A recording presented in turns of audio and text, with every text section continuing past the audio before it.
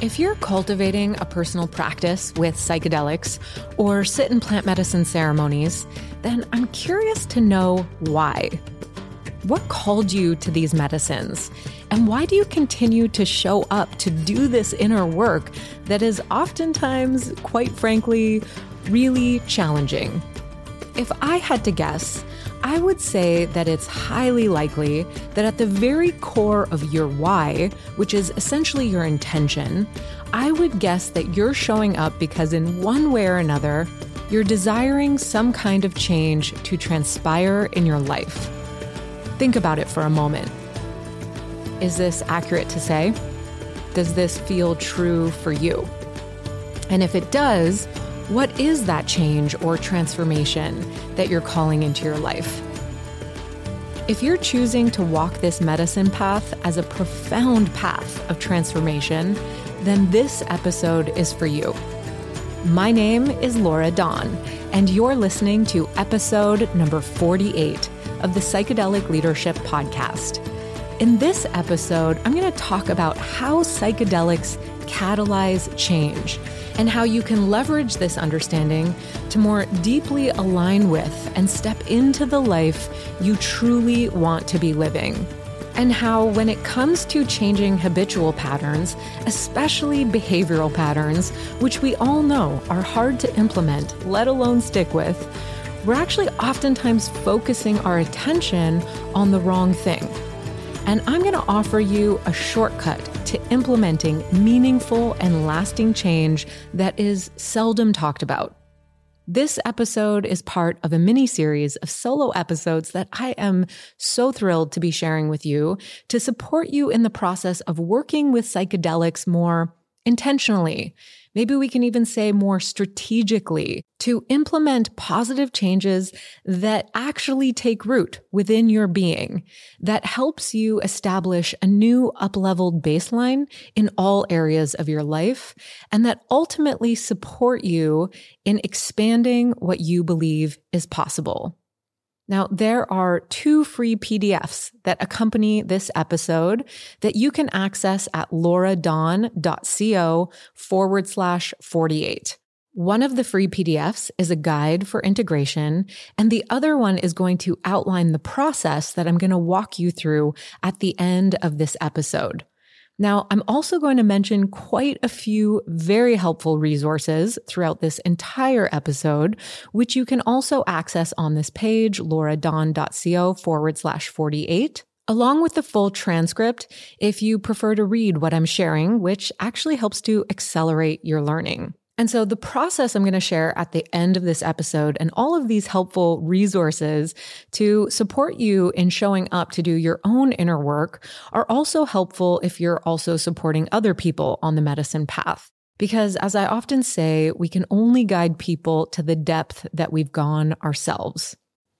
All right, before we dive in, just a reminder that all the content I share on this podcast, and especially in this episode, is for educational purposes only. Psychedelics are powerful substances that can actually be very destabilizing for some people to work with, and they certainly aren't for everyone. I'm not a medical doctor, and I recommend you consult with a mental health care practitioner or a doctor before engaging in mind-altering substances. And if you do choose to work with psychedelics, please be safe, use your discernment, and get the support you need. I also have a free guide equipping you with 45 questions to vet your psychedelic guide or facilitator. And if you haven't yet accessed that, you can download it for free at lauradawn.co/downloads. Let's talk about change and briefly cover some of the common reasons people tend to seek out these medicines. And just take a moment to reflect on your why and your core intentions. Maybe you're calling in the healing of a relationship that has been causing a lot of pain and suffering in your life when it's out of alignment. Maybe you're ready to kick an unhealthy habit or interrupt a cycle of debilitating addiction. Or maybe you're praying for the heavy weight of depression to be lifted from your mind. Or maybe you're ready to let go of a limiting belief that's been holding you back from fully stepping into your life. And you can see the pattern of self-sabotage, but you haven't been able to overcome that pattern that keeps rearing its head up in your life. Maybe you want to heal your relationship to food or to your body and start treating your body better because the way you've been treating yourself is causing self-harm and suffering. Or maybe you need a deep reset around what you're prioritizing in your life and how you're spending your time. Or maybe you want to feel more motivated and inspired. Or maybe you're calling in support, strength, and courage through a time of letting go and transition. These are all ways we are calling in change in our lives, and so many more. And as we all know, sticking with change can be hard to implement. Otherwise, we'd all just be jumping to it, whatever that it is for you. You know, it's one thing to think about quitting smoking, eating healthier, changing a thought pattern, hitting the gym at 6 a.m. every morning. And it's another thing entirely to cultivate that as a daily habit. And oftentimes, the profound wisdom of these plant teachers do offer us clarity and insight, amplifying our self-awareness, which can help us reorient towards what we really care about in our lives. And as I often say, our plant teachers can illuminate the path before our feet, but they can't make you walk it. They might inspire you to show up in a new way, but they can't make you take that action. At the end of the day, that is all on you.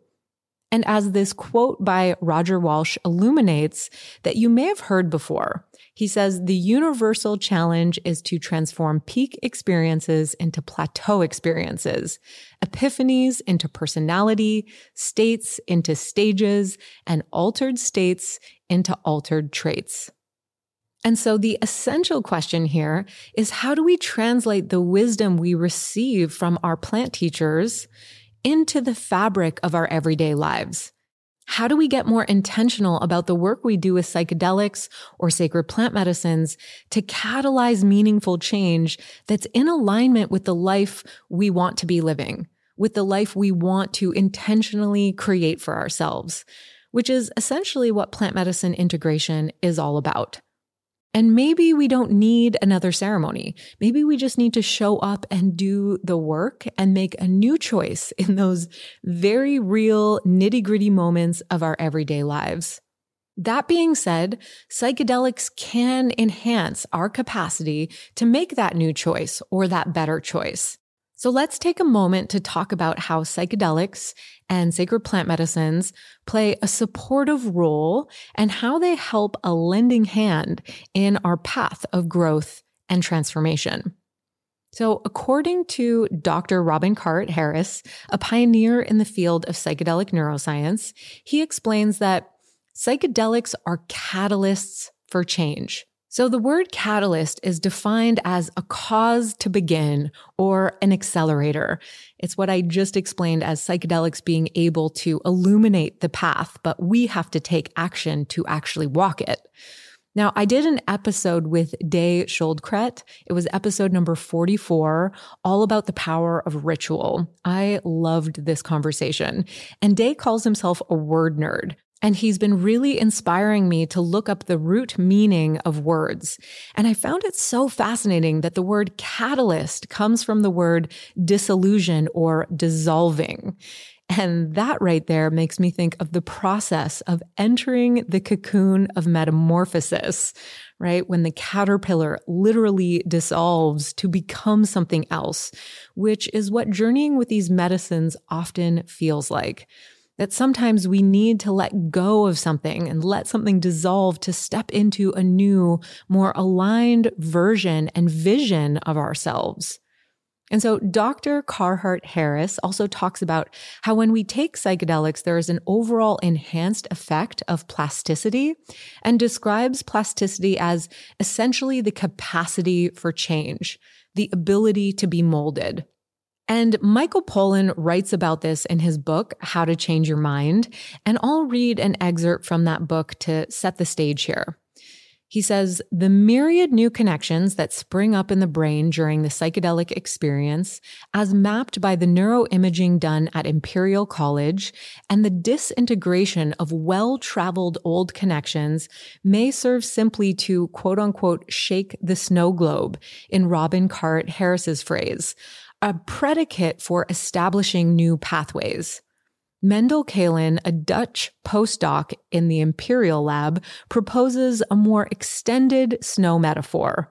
He says, think of the brain as a hill covered in snow, and thoughts as sleds gliding down that hill. As one sled after another goes down the hill, a small number of main trails will appear in the snow. And every time a new sled goes down, it will be drawn into the pre-existing trails, almost like a magnet. Those main trails represent the most well-traveled neural connections in your brain, many of them passing through the default mode network.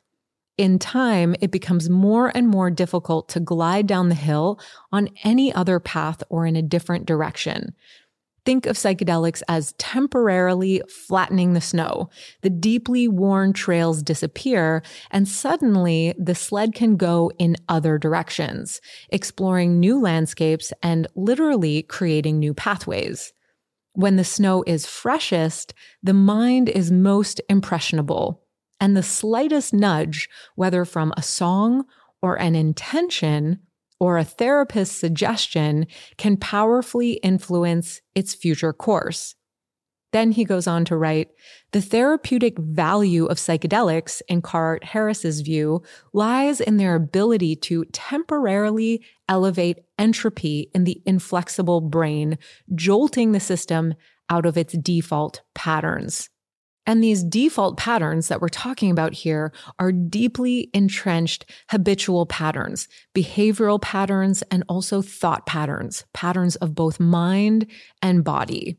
So at the same time that psychedelics are catalysts for change, they are also pattern disruptors, which is really helpful to initiate change, right? Shaking the snow globe, there's a fresh blanket of snow, so it becomes easier to choose a new thought, to make a new choice. And that's the essence of it. So we know there are these windows of heightened mental flexibility that open up for us after the psychedelic experience, where we're a little more malleable, a little more shapeable. So the key takeaway here is that we want to take advantage of these windows post-psychedelic journey, which is really the theory behind psychedelic-assisted therapy. But we can also leverage that time to catalyze intentional change on our own. And I'm not going to say don't go to therapy. Some people absolutely need therapy. But there is a large portion of the population who are working with psychedelics who don't necessarily need therapy, or maybe who can't afford it, who can still benefit from doing their own integration work.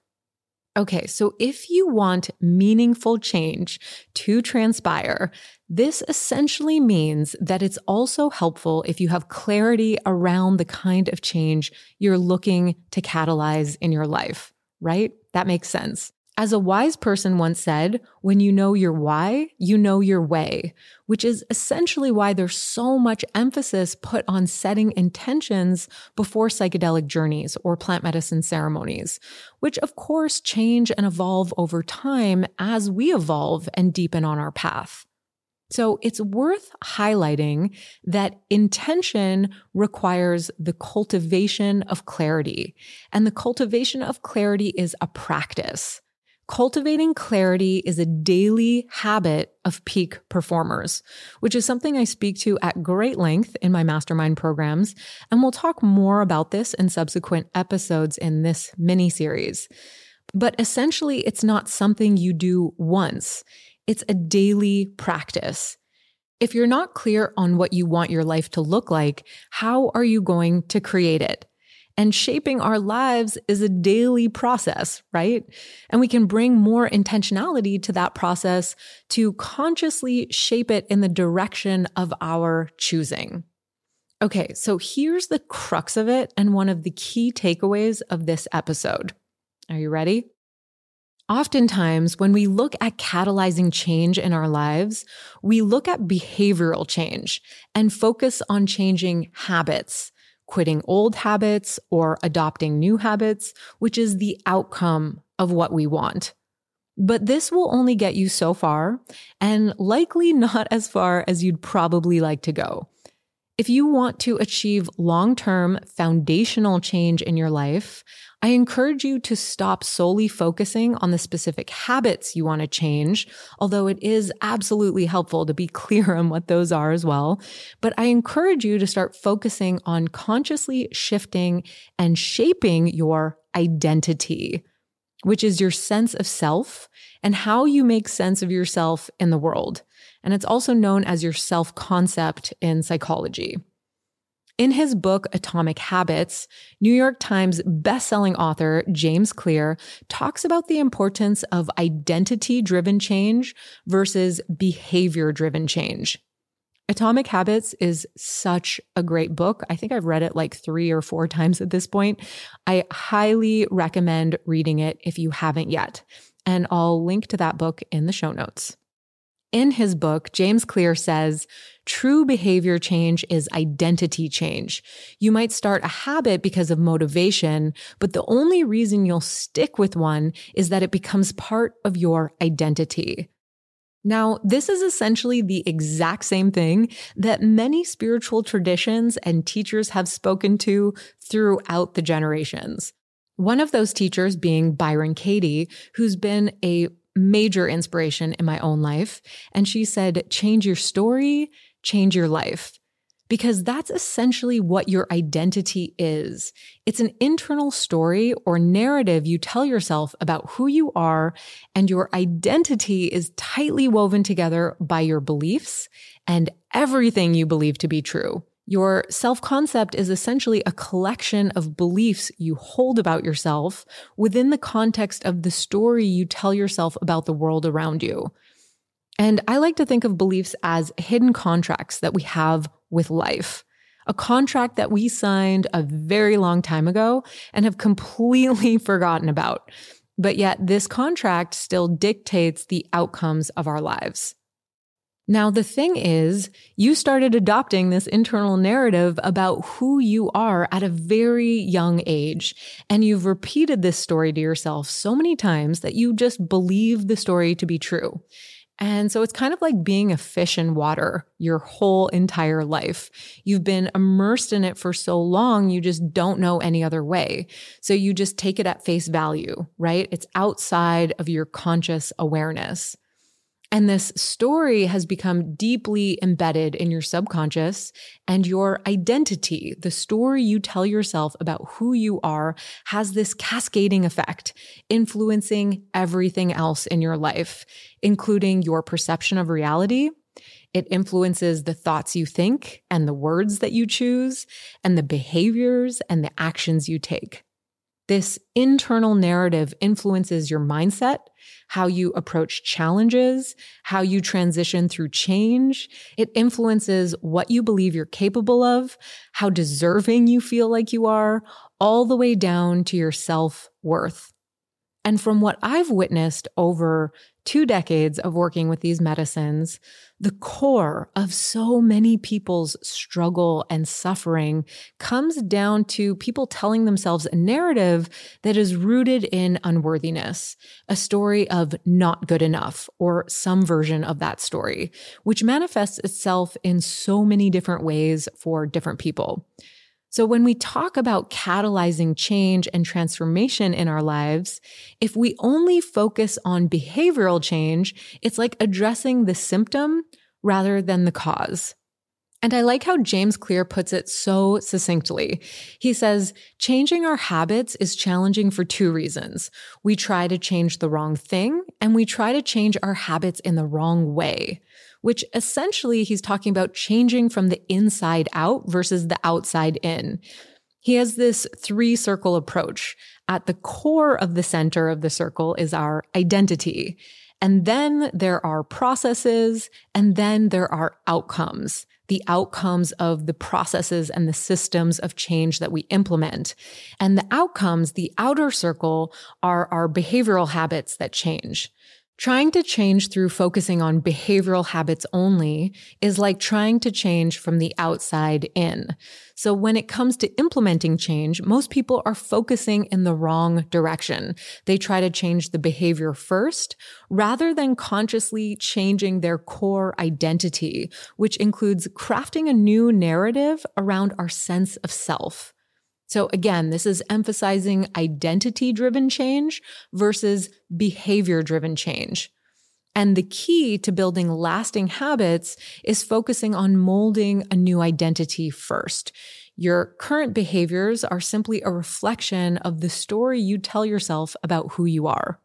And when we focus on shifting or rewriting our internal narratives that make up our self-identity of who we want to become, then behavioral change becomes a byproduct, because we like to stay congruent and coherent with the stories we tell ourselves about who we are.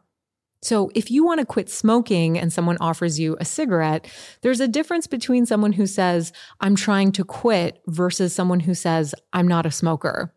If you want to start running as a daily habit, focus on the narrative that you are a runner. See the difference? We don't like to act out of alignment with who we think we are. Change your personal narrative and you'll support your behavioral changes. Change your story, change your life. Okay, so I want to build on this by adding one more layer here. So we're going to circle back around to psychedelic research one more time to really deepen our understanding. So we talked about how psychedelics are pattern disruptors and offer us these windows of heightened mental flexibility where we're a little bit more malleable post-psychedelic journey. And we want to take advantage of those windows where we can be a little more intentional in our process of integration to shape and mold ourselves in a direction of our choosing. And they offer us these windows of heightened mental flexibility because essentially they influence our quote unquote models of reality. Because when we ingest hallucinogens, there are neurochemical changes that take place in the brain that influence these models. Okay, so here's a little psychedelic science for you. Psychedelics are called serotonergic because these molecules are similar in structure to serotonin. As a result, they act as agonists, following similar pathways, primarily at the level of the 5-HT2A receptor, which the majority of these receptors are found in the neocortex. Now, I'm going to simplify here, but I'm going to add a complimentary link to a very helpful YouTube video created by my friend who's a psychedelic neuroscientist named Manesh Gurn, and it can be found on his channel, The Psychedelic Scientist. And he goes into a video explaining the default mode network and how we are vastly oversimplifying it, and he sort of elaborates on the dangers of this. So that being said, I'm still going to simplify this process. And essentially, it seems that due to the flooding of the 5-HT2A receptors, psychedelics knock a very important network called the default mode network offline. The default mode network is considered to be somewhat like the neurological correlate to our sense of self, referred to as the me network. And Michael Pollan also talks about the default mode network in How to Change Your Mind. And he explains that this is part of the brain that lights up when you get likes on social media, when you're thinking about your past or future, or when you're engaged in self-referential processing, or wondering what other people might think about you. This is called the default mode because it's where your mind wanders to when you're not doing or focusing on anything in particular. Okay, so there are 7 main networks in the brain that shape our models of reality, and the default mode network is like a boss that sits at the top of the hierarchical brain. So the model of reality that sits at the top is the story of me, the model of self and self-identity, the story we tell ourselves about who we are and who we are within the context of the world that we're living in. And this network, the default mode network, directs and suppresses the flow of information in order to maintain a cohesive storyline about reality. And so essentially what psychedelics do is they flatten the hierarchy of these 7 networks in the brain. And there's another really well-written article that speaks to this whole concept of models of reality that was published in Aeon. And I'll also add that to the show notes. And it's definitely worth the read if you're interested in learning more about this and how the brain works and how psychedelics influence the brain. And it's called Model Hallucinations. Psychedelics have a remarkable capacity to violate our ideas about ourselves. Is that why they make people better? So that's the name of the article. Again, I'll include it in the show notes if you want to read the whole thing. Totally worth the read.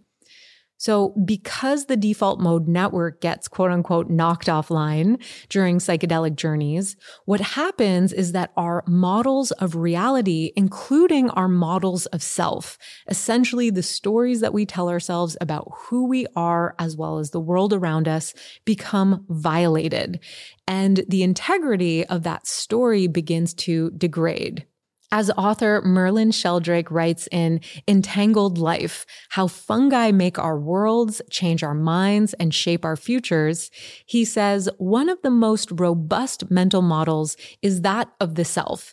It is exactly this sense of self that psilocybin and other psychedelics seem to disrupt. And so it's through this process that we might start to question, maybe I'm not this person, or maybe this identity that I've been clinging to and defending for so long is just not in alignment with who I want to become or who I want to be anymore. And this is the primary reason that psychedelics can be so transformative. They help us to degrade, in a very helpful way, our sense of self, which means we become less sure about who we thought we were, opening up a window of self-inquiry around who we might want to become. So the process that I'm going to share with you in the last part of this episode is a helpful anchor so that we can orient ourselves and move through that cocoon of metamorphosis with intention. Because sometimes when we have these psychedelic experiences of ego dissolution, it can actually be very disorienting. So having these helpful tools as we move through these portals of transformation are like bridges from old self to new self. And in a way, going through a psychedelic experience is like putting on a new pair of perceptual glasses with a different colored tint that supports a different way of looking at yourself and the world around you. And even if putting on this lens might be temporary, let's say 6 or 8 hours, maybe 10 hours, sometimes once we see something in a new light, from a new perspective, it's hard to unsee it.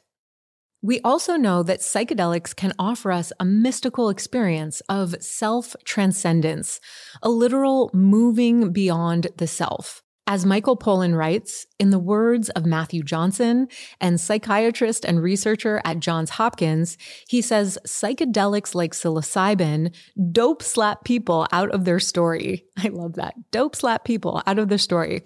It's literally a reboot of the system. And that's according to Matthew Johnson. That points again to psychedelics as pattern disruptors.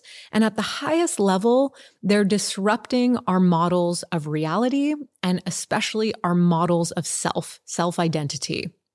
Now, I'm also going to share with you a clip from a conversation I had with psychedelic neuroscientist Manesh Gurn, whom I just referenced earlier, who I also interviewed all the way back for episode number 5, titled This is Your Brain on Psychedelics. That is a very helpful episode to listen to, especially to complement this one. But this particular clip is from an unreleased conversation that I had with Manesh, where I asked him the question, how do psychedelics help to catalyze change? And if you listen for it in his response, Manesh directly speaks to these models of reality. I think a good entry point is to ask, what's making us stable in the first place? Why is it so hard to change? Why do humans have this tendency to get stuck in patterns, which are then hard to escape from? And I think one perspective on that is thinking about how the brain works. And what the brain is constantly trying to do is it's trying to create models of the world to give us a sense of stability and certainty, to then allow us to interact in a very easeful way.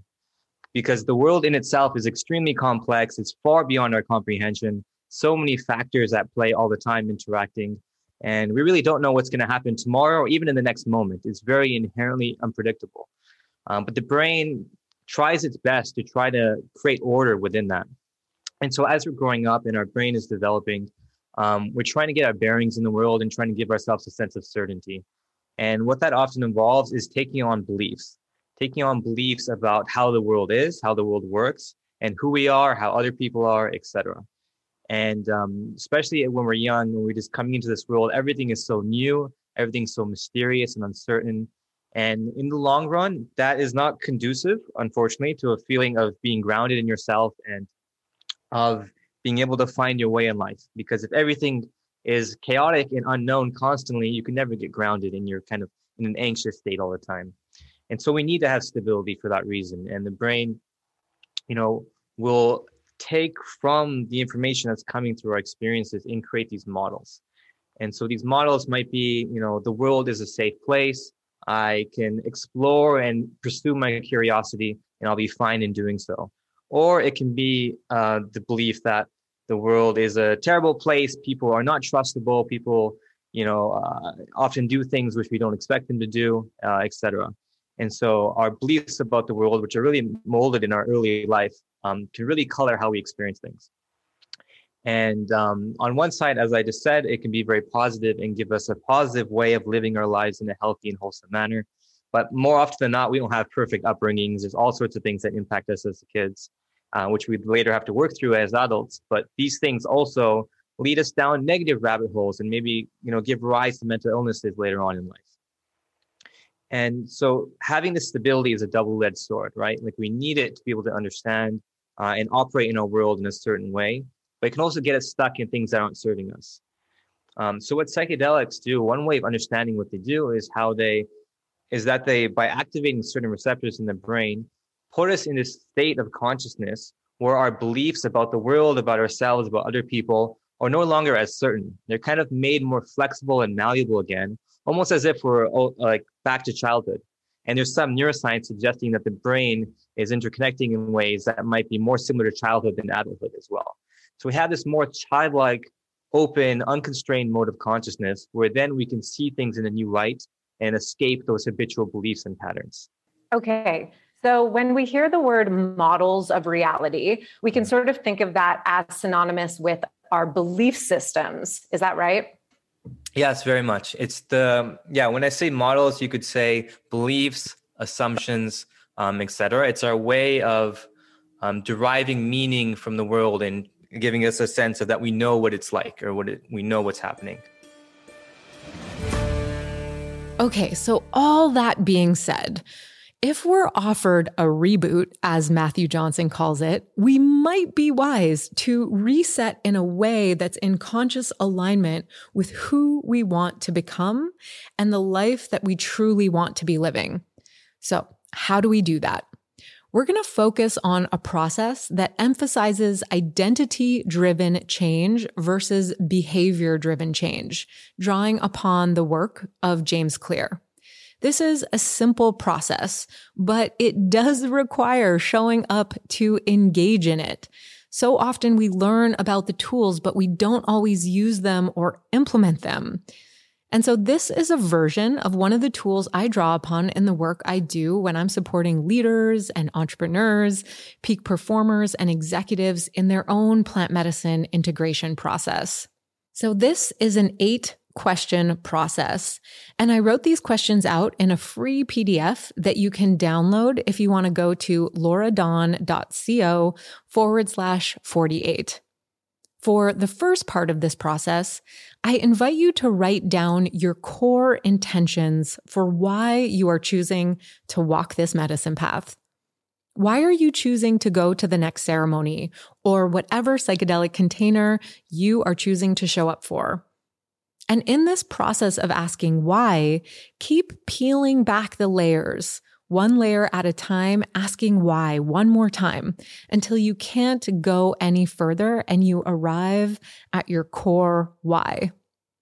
And then from there, the second question is, what is the core change or the core changes I'm calling into my life?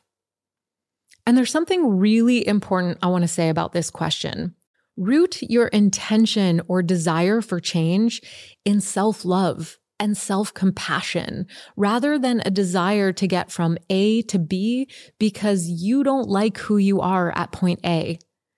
Transformation, like real, lasting, foundational transformation, comes as a result of loving ourselves through the portal of metamorphosis. Guilting and shaming yourself through change actually prevents you from passing through that portal and can become a form of self-sabotage. Chogyam Trungpa Rinpoche used to say that awakening is inherently a path of befriending ourselves, which is incredibly profound to contemplate. I think about this all the time. Awakening is inherently a path of befriending ourselves. So let's love ourselves through this transition so we get clear on what is the core change or the core changes we're calling into our lives, and how do we support that process with self-love and self-compassion. Okay, so the third question is, who is the person I am becoming? Who am I intending to become? And I'm curious to know, when was the last time you asked yourself this question? And if you do ask yourself this question, how often do you reflect on it? This question, framed in this particular way, who am I becoming and who am I intending to become, is so powerful to weave into your daily practice of self-reflection because you're implementing a current self-narrative around becoming. That is super powerful to weave into your daily practice of self-reflection because you're implementing a current self-narrative around shaping who you are becoming, which in turn influences the process. So remember I said that cultivating clarity is a daily habit of peak performers? Well, if you make asking yourself this question a daily practice, you'll bring more intentionality into shaping the person you are becoming. Because so much of our present moment experience is shaped by our past. And if you want to really understand this concept, just tune into Joe Dispenza's work. You can start with reading Becoming Supernatural. That's a really good foundational place to start. But essentially asking this question is anchoring yourself into a future vision of who you are becoming, right? It's more forward thinking. So when you're writing, frame it in terms of the present moment. This is how we create a bridge between our future selves of who we are becoming and anchoring it into the embodiment of it right here and right now. So imagine yourself in a year from now. What is the story you are telling yourself about who you are? And the reason I started this process with the first two questions is to create a story or a narrative around who you are as the person who is embodying the changes you wish to see take root in your life. So let's use an example. Let's say you're experiencing challenges in your marriage or a relationship you value, and you're receiving a reflection that you're unkind. And you're coming to this medicine to heal that relationship because when it's out of alignment and there's disharmony between you and this other person, it's causing both of you a lot of suffering. And let's say in the ceremony, your perceptual lens gets dusted off and you start to see more clearly all the subtle ways that you are actually being unkind. So in this writing exercise of who you are becoming, you write out a vision of your future written in the present tense of what it means to identify as a kind person. You want to self-identify as a kind and caring person and be able to embody that identity so that that's also what's getting reflected back to you. Okay, so as you're exploring this third question of who am I becoming, try to get as detailed as possible. Go as deep as you can. And now the fourth question, we're going to keep building on this process, is to ask yourself, what is one new belief I need to adopt to become this kinder person? To identify as a kind person, what's one new belief I need to adopt about myself? And maybe this inquiry leads you to uncover something that's been outside of your field of awareness.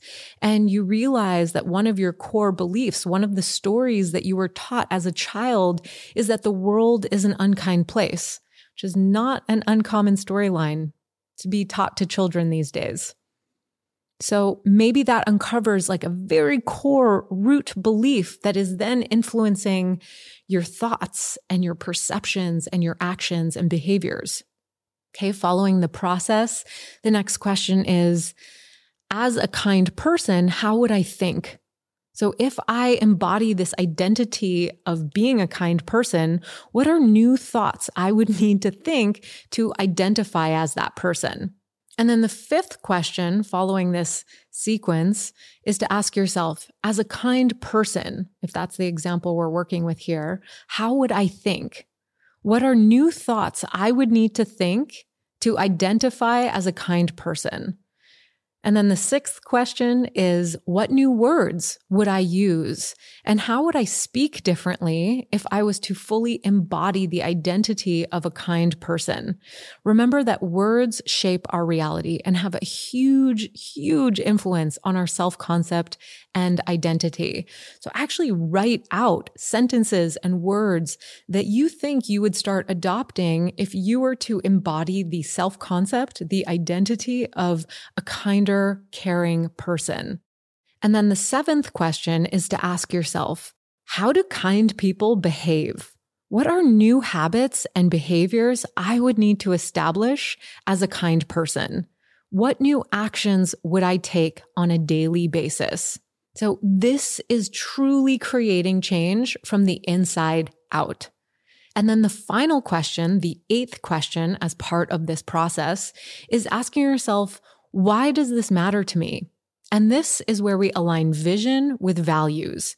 And these do need to be in alignment for that change to get rooted. So again, why is this important to me? What do I truly care about? And why do I value that in my life? And how is this change that I'm seeking to implement in my life, how is that in alignment with what I value and what I care about? All right, so just to briefly summarize all 8 questions. Number 1, core intentions for why you are choosing to walk this medicine path. Peel the layers back until you get to your core why. Question 2, what is the core change or the core changes you're calling into your life right now? Number 3, who is the person I am becoming? Who am I intending to become? Number 4, what is one new belief I need to adopt to become this person? Number 5, what are new thoughts I would need to think to identify as this kind of person? Number 6, what new words would I start using? Number 7, what are new habits and behaviors I would need to establish to fully embody this identity, this narrative, this story of who I am becoming? Number 8, why does this matter to me? What do I truly care about and what do I value in my life? And how is this change in alignment with those values? Okay, so I don't just recommend thinking about this process. I encourage you to actually write it out, ideally by hand in a journal, or you can print out the pages I created for you in that free PDF by going to lauradawn.com/48. And I encourage you to try writing out as much as you can. So when you feel like stopping, like when you feel like you've arrived at sort of the end of your paragraph, try going a little further. Try writing one more paragraph beyond that. And see if you can strike a balance between intention and surrender in this writing process, stepping out of your own way while still engaging your intentions. I find a good window for doing these kinds of practices is first thing in the morning where my brain still has one foot in the dream realms. And I suggest committing to this process for at least 14 mornings in a row, because you would be amazed at how this process changes and evolves even over the course of 2 weeks. And again, right, doing this as a daily practice is actually how you cultivate clarity in your life. Now, one thing I really want to emphasize here is that when it comes to change, slow and steady wins the race. As James Clear talks about in his book, consistently implementing just 1% change really adds up over time. So you don't want to try to do too much all at once. It's just too drastic, and that can be destabilizing. So we keep our internal narratives consistent for a reason, right? As Manesh Gurn mentioned in that clip that I played previously, we seek stability, and this is a good thing. Stability helps us on a psychological and an emotional level in our everyday lives. And that's why in the questions I ask, what's one new belief I would need to adopt to initiate this kind of identity change? And I know there's a lot of talk about ego dissolution these days, as if it's like the holy grail of psychedelic experience, like what we're trying to go after and achieve. And I personally disagree with that narrative. Experiencing ego dissolution is not to be taken lightly, and it's not always necessarily a good thing. It can be very destabilizing and super challenging and difficult to integrate, because experiencing ego dissolution can be very disorienting on the other side of that experience. And that's why I highly recommend making sure you have a very solid support system. Community is a crucial aspect of the healing process, especially with psychedelics. So peer-to-peer integration support can be super helpful. Or get the support of a loved one, a therapist, a psychedelic guide, or practitioner if you need it. Because integration isn't always sunshine and rainbows. And you also don't have to take a hero's dose. You can work with this 8-question process within a microdosing practice. And I also think that mini dosing is going to become a very big trend in the space in the future, in the years to come, combining techniques like what I'm describing with smaller amounts. But at the end of the day, you do you. Please use good judgment and listen to your intuition. All right, friends, I know we covered quite a lot in this episode, but just to briefly summarize, what the psychedelic research points to is that post-psychedelic journey, we have access to these windows of heightened mental flexibility where we're a little bit more malleable, and we can learn to consciously leverage these windows of time to implement self-inquiry and processes like this 8-question process that I just shared with you to consciously shape and mold our models of reality, primarily our model of self, our sense of self-identity, and the story we tell ourselves about who we are in this world. And as James Clear says, identity change is the North Star of habit change. Change your story, change your life. And as Brené Brown says, when we deny our stories, they define us. When we own our stories, we get to write a brave new ending. You are the story of your life. And we're going to talk more about visionary mindset in an upcoming episode, but I'll just say for now that going through this process as a tool for integration and asking yourself these specific questions is a powerful visionary practice that aligns mind, body, and heart. As I like to remind people, the power to create your life starts in your mind, led by a change of heart. And your heart is your internal compass. What direction is your internal compass pointing towards? How intentional are you about influencing the future direction of your life? All right, friends, I hope this was helpful and informative. And if you did find this episode beneficial and you know other people who might benefit from listening to this episode as well, I would so appreciate it if you could share it with them and share it with your medicine community. I would also so appreciate it if you feel inspired and uplifted by this content to please take a moment to leave me a review on iTunes and subscribe wherever you listen to podcasts. If you leave me a review and you want to send me a DM on Instagram at livefreelaurad, I would be more than happy to share your review with my audience in my Instagram stories and tag you in that post. I'll be leaving this episode off with one of my all-time favorite songs. I was obsessed with this song in 2021, and it's still a favorite. It's called Cellular Upgrade by Equanimous, Activation, and We Saw Lions. And you can find a link to more of their music on this solo episode page at lauradawn.co/48, where you can also access the 2 free PDFs as well as all of the resources mentioned throughout this episode. Once again, my name is Laura Dawn, and you're listening to the Psychedelic Leadership Podcast. Until next time. The light and love of divine healing floods into you now.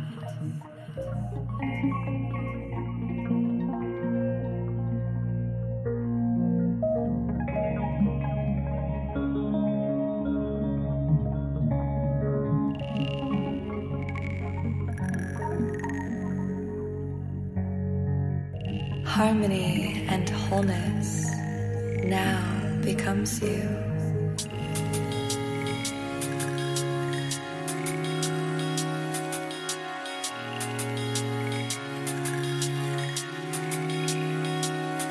Restoring, recalibrating, and activating every cell within your being.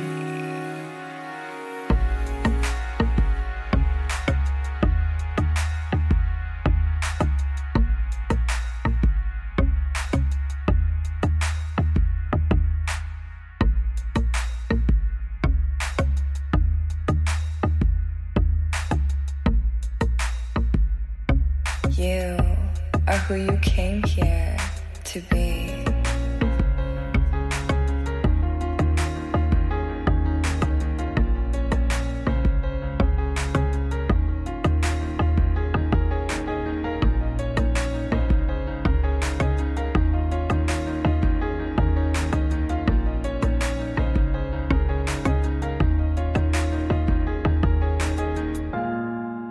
You are supported and guided by the higher angelic realms.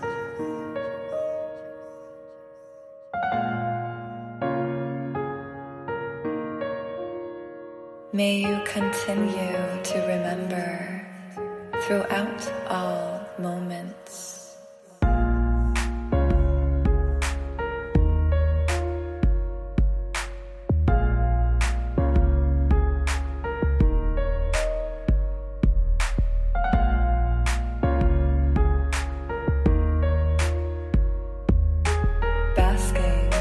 Gratitude for every gifted breath.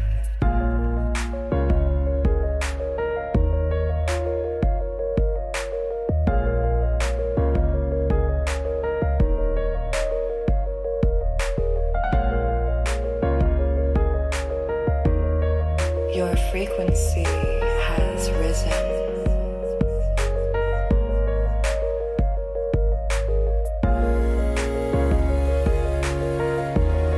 Your reality has shifted.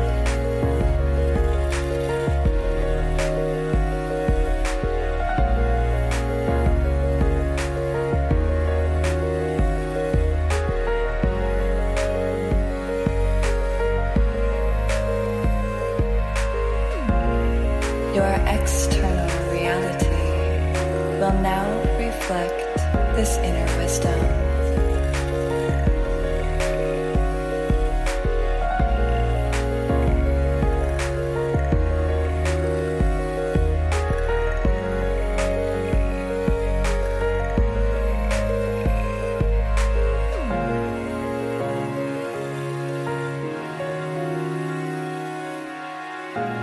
Divinity has taken course.